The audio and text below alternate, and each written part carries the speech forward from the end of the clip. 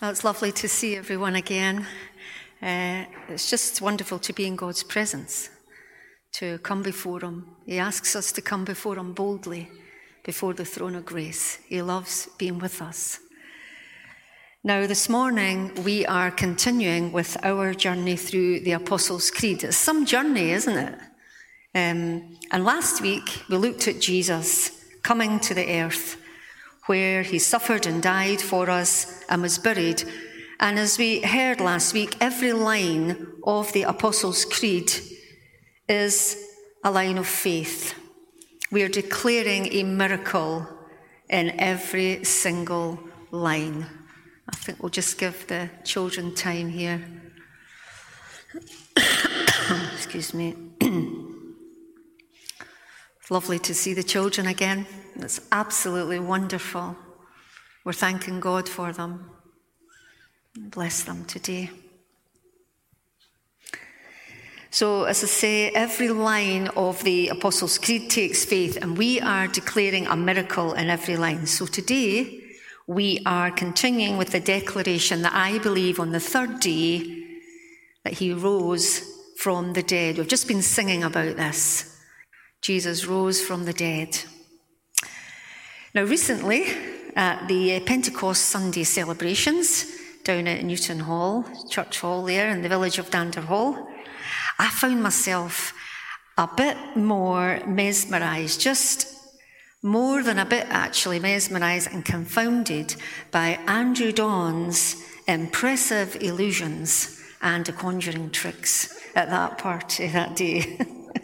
I really was so impressed. Especially I liked the pencil through the handkerchief illusion trick, and how Andrew related that to God's word, being able to reach and restore the deepest parts of our being. Now, I did ask him afterwards, how did you do that, Andrew? And he did show me, but I'm thinking, no, I'll need a lot of practice here before I try that. It was so good. It was so good. And those who came that day absolutely loved that whole part that Andrew did with all these illusions. Now, you may have heard of that great master illusionist, Harry Houdini. Yes, now he performed some really breathtaking tricks. I had a wee look at some of them online, especially that one where he was locked in the trunk and it was submerged under the water. And every time he seemed to get out of it. Quite amazing. What an illusion. But here in the Apostles' Creed, we're declaring so much more than Houdini or anyone else has ever or will ever be able to do, because the success of Jesus' mission from the grave, it depended on whether he would emerge from the grave or whether death would hold him. Now, unlike Houdini, Christ's triumph was not an illusion. It was a verdict. It was a decisive conclusion for us. It was a validation. It was credible. It was bona fide. And it was a vindication. It acquitted us from any condemnation at all. And it was all of Christ's work, all of his work for the salvation of sinners. Now, some of you may have heard of that quite famous and well-known Christian evangelist, Tony Campolo. You may have heard of him. He's a pastor, author, American. And here's one of his quotes. I really liked it. He said, "It's Friday, but Sunday is coming." It's Friday, but Sunday is coming. So what was he meaning there? Well, yes, he was talking about the crucifixion on the Friday, but he's referring to that sensational Sunday. Sensational, when Jesus rose from the dead. Now, there were those at the time of Jesus, and there still are today, who will deny that Jesus was raised from the dead, and some search for some logical reason. Now, in large part because they refuse to believe in anything supernatural, which we find surprising a bit today, because most of the movies and everything that are made now are all about the supernatural. but there are still people who will refuse to believe. Here's a few of the suggestions that get put up. No, Jesus didn't actually die on the cross. He fainted, and then he revived in the tomb. Of course, this ignores the evidence of John, the apostle, who actually and personally confirmed the death of Christ. He saw that sword pierced in his side. And we read about that in John 19. There's others suggest some kind of conspiracy between the chief priests and the soldiers, that the body was stolen. Well, the body of Jesus was stolen. Well, this ignores the evidence. These were highly disciplined and trained guards, and on risk of their life, if anything happened to that body, they were well trained. And of course, it ignores the seal that was round the tomb. Now, these are just a few. Some people also say that, Jesus only rose spiritually and not physically. Well, the reality of Jesus' death and the actuality of his bodily resurrection is essential to the Christian faith. And if we read the 4 accounts in Matthew, Mark, Luke, and John, they do make it clear that Jesus died, but they also relate to the rest of his story. Now, Jesus pointed out to his disciples, especially we can read in Matthew 16 about this, he said to them he would suffer many things. He would be killed, but he would be raised again on the 3rd day. Now, I wonder, what is your favourite genre of a novel? Or what kind of film do you prefer, or even a TV programme? Well, I'll let you know into a wee secret here. I like a good mystery, and I really like the Poirot series of programmes. I love the wee saying that he says, it gets the little grey cells working. It does for me. I can still never work it out at the end of the programme. Who did it? I've got to wait. Now, perhaps you prefer a courtroom drama. There's a lot of these programmes on, all about the courtroom. And that's where the verdict, you're waiting on that verdict. It's based on the evidence. It needs to be unearthed, and it needs to be presented in a way that accounts for all the facts. Now, this morning, I'd like us to imagine that we are in the courtroom drama. And we're going to take that approach to have a look and verify that Jesus rose from the dead, his resurrection from the grave. Now, the Apostle Peter does this for us, and he brings 4 strands together. And I just think they're fascinating. He brings 4 together from our reading this morning, which is from Acts chapter 2, verses 22 to 33, if you'd just like to follow along with me. Here's what it says. Fellow Israelites, listen to this. Jesus of Nazareth was a man accredited by God to you by miracles, wonders, and signs, which God did among you through him, as you yourselves know. This man was handed over to you by God's deliberate plan and foreknowledge, and you, with the help of wicked men, put him to death by nailing him to the cross. But God raised him from the dead, freeing him from the agony of death, because it was impossible for death to keep its hold on him. David said about him, I saw the Lord always before me, because he's at my right hand. I will not be shaken.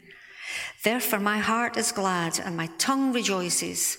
My body also will rest in hope, because you will not abandon me to the realm of the dead, and you will not let your Holy One see decay. You have made known to me the paths of life. You will fill me with joy in your presence. Fellow Israelites, I can tell you confidently that the patriarch David died and was buried, and his tomb is here to this day. But he was a prophet, and he knew that God had promised him on oath that he would place one of his descendants on his throne. Seeing what was to come, he spoke of the resurrection of the Messiah, that he was not abandoned to the realm of the dead, nor did his body see decay.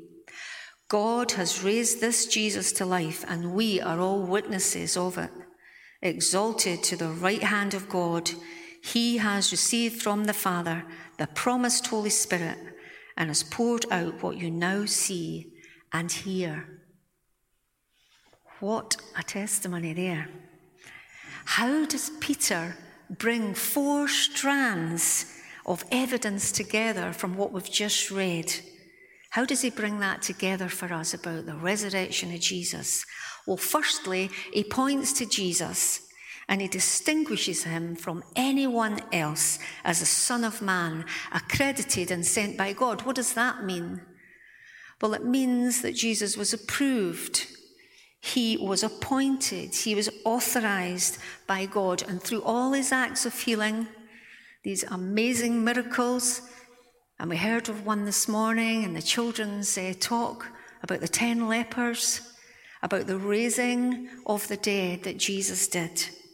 Peter validates and he provides the definite identification of Jesus for us. Now we're still in the courtroom. So then secondly, Peter presents the plan.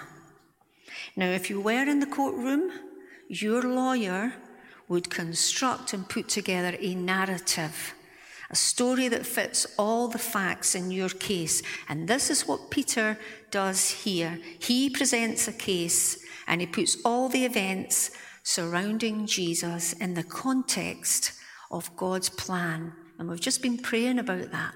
God has a plan for all of our lives. And he had a plan for the life of his son Jesus.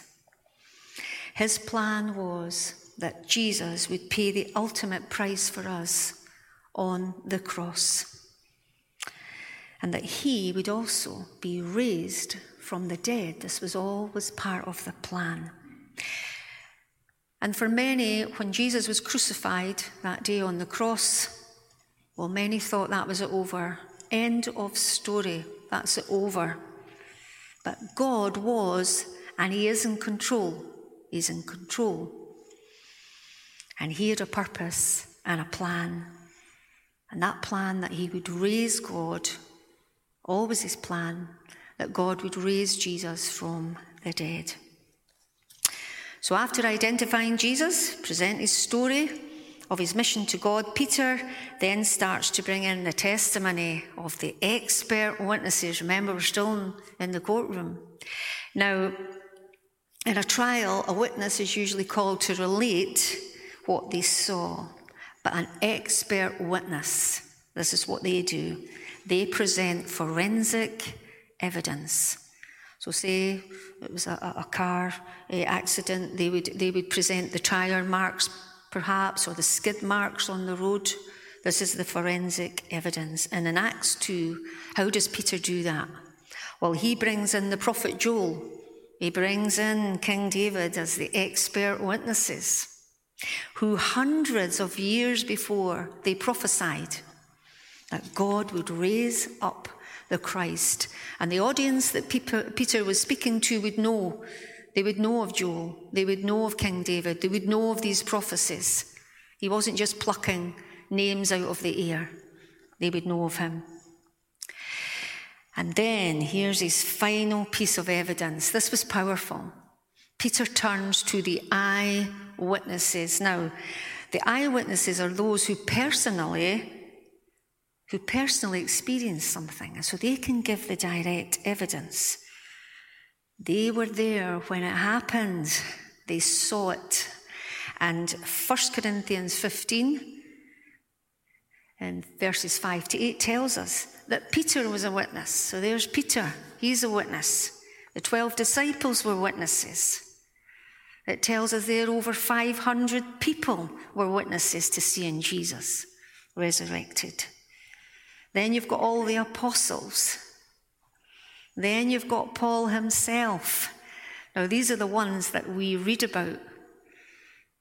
What a list of witnesses. If you were bringing these witnesses to this trial in this courtroom, powerful witnesses and witness statements.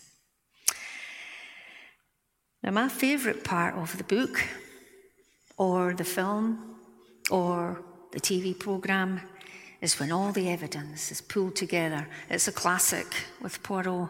The person in the room doesn't even know that they are going to get nabbed, so to speak. He just brings it all together. It's just clever. You really got to think. And the case built by Peter here in Acts 2, and the testimony as well of the epistles that come in the New Testament, these letters that we read about, it presents an irrefutable evidence testimony. It's conclusive, it's beyond question, and it also presents the verdict. And here's the verdict at the end of the trial, that Jesus was raised from the dead, and he is alive. So we're in that courtroom. You can imagine what happened there. They'll all be jumping up and down and shaking hands, patting each other on the back. But what does that mean for you and for me? What does it mean for us? What difference does it make to your faith and to my faith that Jesus has been raised from the dead? And sometimes when you ask yourself a question like that, it starts to pose another question, doesn't it? It did for me in my mind. Something, how do we know that something really works? How do we know that? Well, let's say you may have done this. You need a new computer, maybe crashed for the last time. A washing machine is washed for the last time, maybe left half the water in it. You might need a new microwave that's sort of blown a fuse or whatever. So you see a really good deal, maybe in the sale, or you see something you really like, so you go and order it, it comes, you unpack it, quite excited, like a new toy.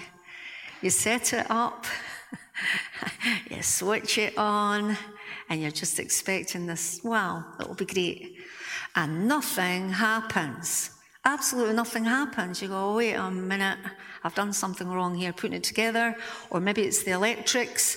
So you take it out, you put it in another socket, perhaps something wrong with that one. Try it there.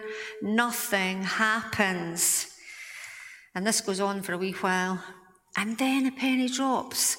And you start to realise, wait a minute, I have been sold a dud here. It's not working, and it has never worked, even from inside the box.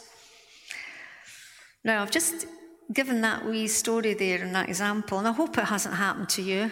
Something similar nearly happened to us, but it's terrible when it happens. You get so frustrated. But how do we know that Jesus' accomplishment on the cross actually worked? How do we know it was effective? Well, we heard last week from Isaiah 53 that Jesus took the penalty of sin for us on the cross so that we can be free from its power over us.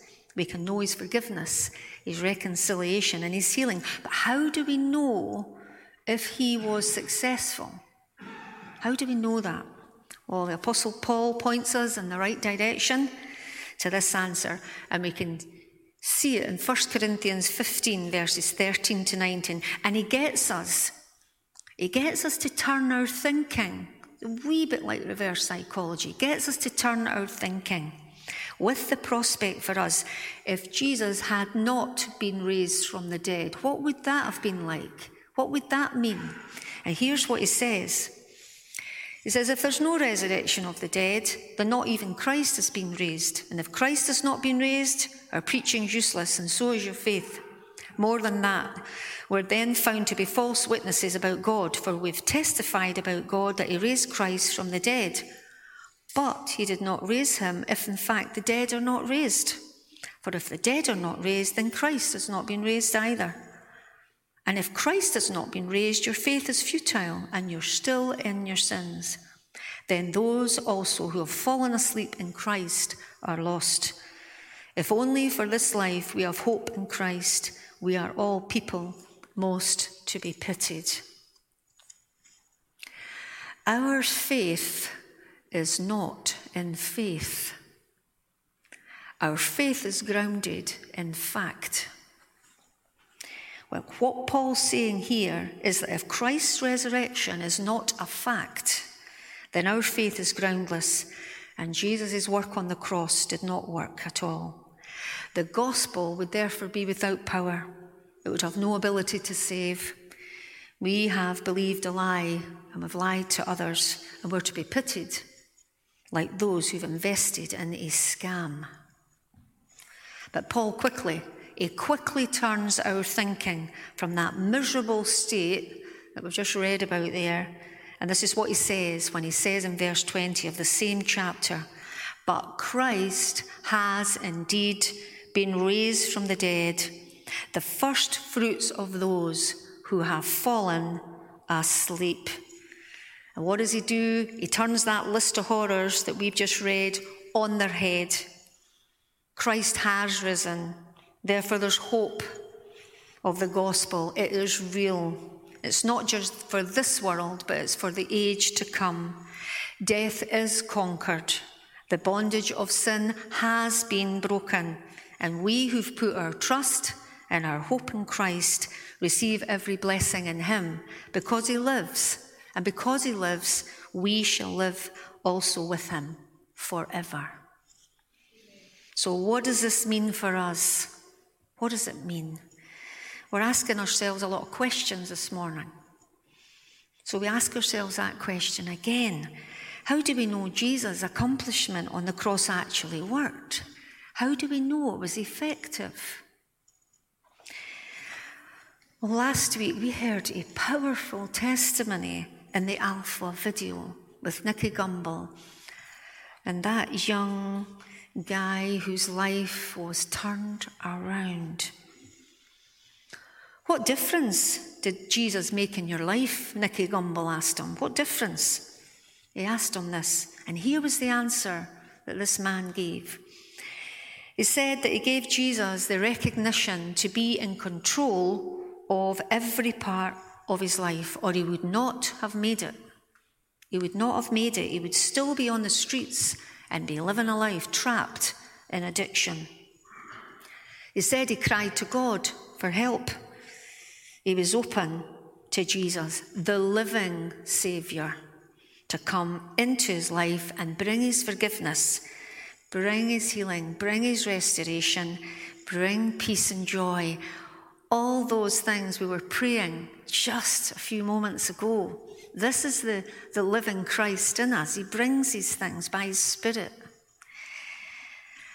And I want to ask you, as you heard the testimony of this young man, what were you thinking? What were you thinking? Well, this is what I was thinking. I thought, this is my testimony. It's a testimony of God's forgiveness for me, of his restoration, of his healing in my life, his joy and his peace that he brings. This is my testimony. And this is your testimony too. If you know Jesus as your Saviour, this is your testimony. And it's the testimony of all who find and come to know Jesus as their own Saviour. We are all a living testimony to the living Christ. And Ephesians 2:6 tells us that we are all sinners saved by grace through faith, and that not of ourselves. It is the gift of God to us. It's his love running after us. He's running after us. He's longing and he's waiting for us to come to him. It was a wonderful testimony that we heard, and your testimony will also be wonderful as it gives God all the glory for what he's done in your life. Now, as we quoted at the beginning from Tony Campolo, it's Friday, but Sunday is coming. And on that sensational Sunday, at some point in the night or the early morning, Almighty God the Father and God the Holy Spirit performed a miracle. We've talked about miracles today. Performed a miracle until the body of Jesus was ready once again. And with a breath, the soul and the Spirit of Christ came again. Emmanuel again. God with us. God in the flesh, alive. Supernatural? By all means, supernatural. This is God's business. Supernatural is God's business. And he's still in the business of creating, recreating, reversing decay, and destruction, giving and bringing new life that is brought to each one of us. And as we heard in the video, that he offers freely to everyone who asks of him. And so as we pull this together, the Apostles' Creed, what does it do? It expresses this reality of hope by saying that Jesus rose from the dead. Jesus, as man, as our representative in humanity, was raised from the dead by God, justifying us before God. And you may have heard it said like this, justification, just as if we have never sinned. He's justified us, he's acquitted us, and he's set us free from any blame.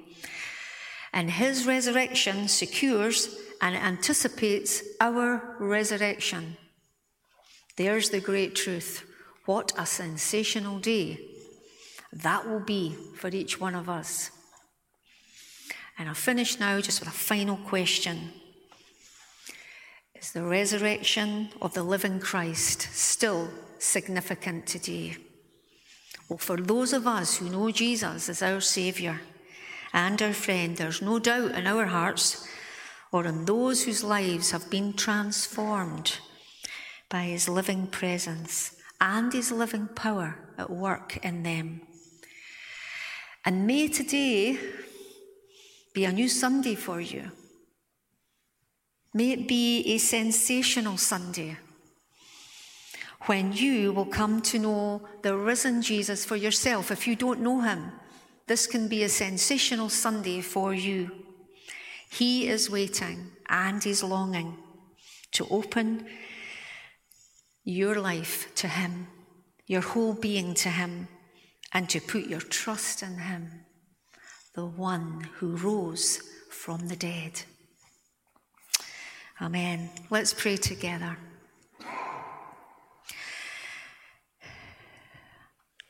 Living God, how we thank you more than words can ever express, that you not only died for us on the cross, but that you rose again victorious from the grave, so that we might know your risen power living within each one of us.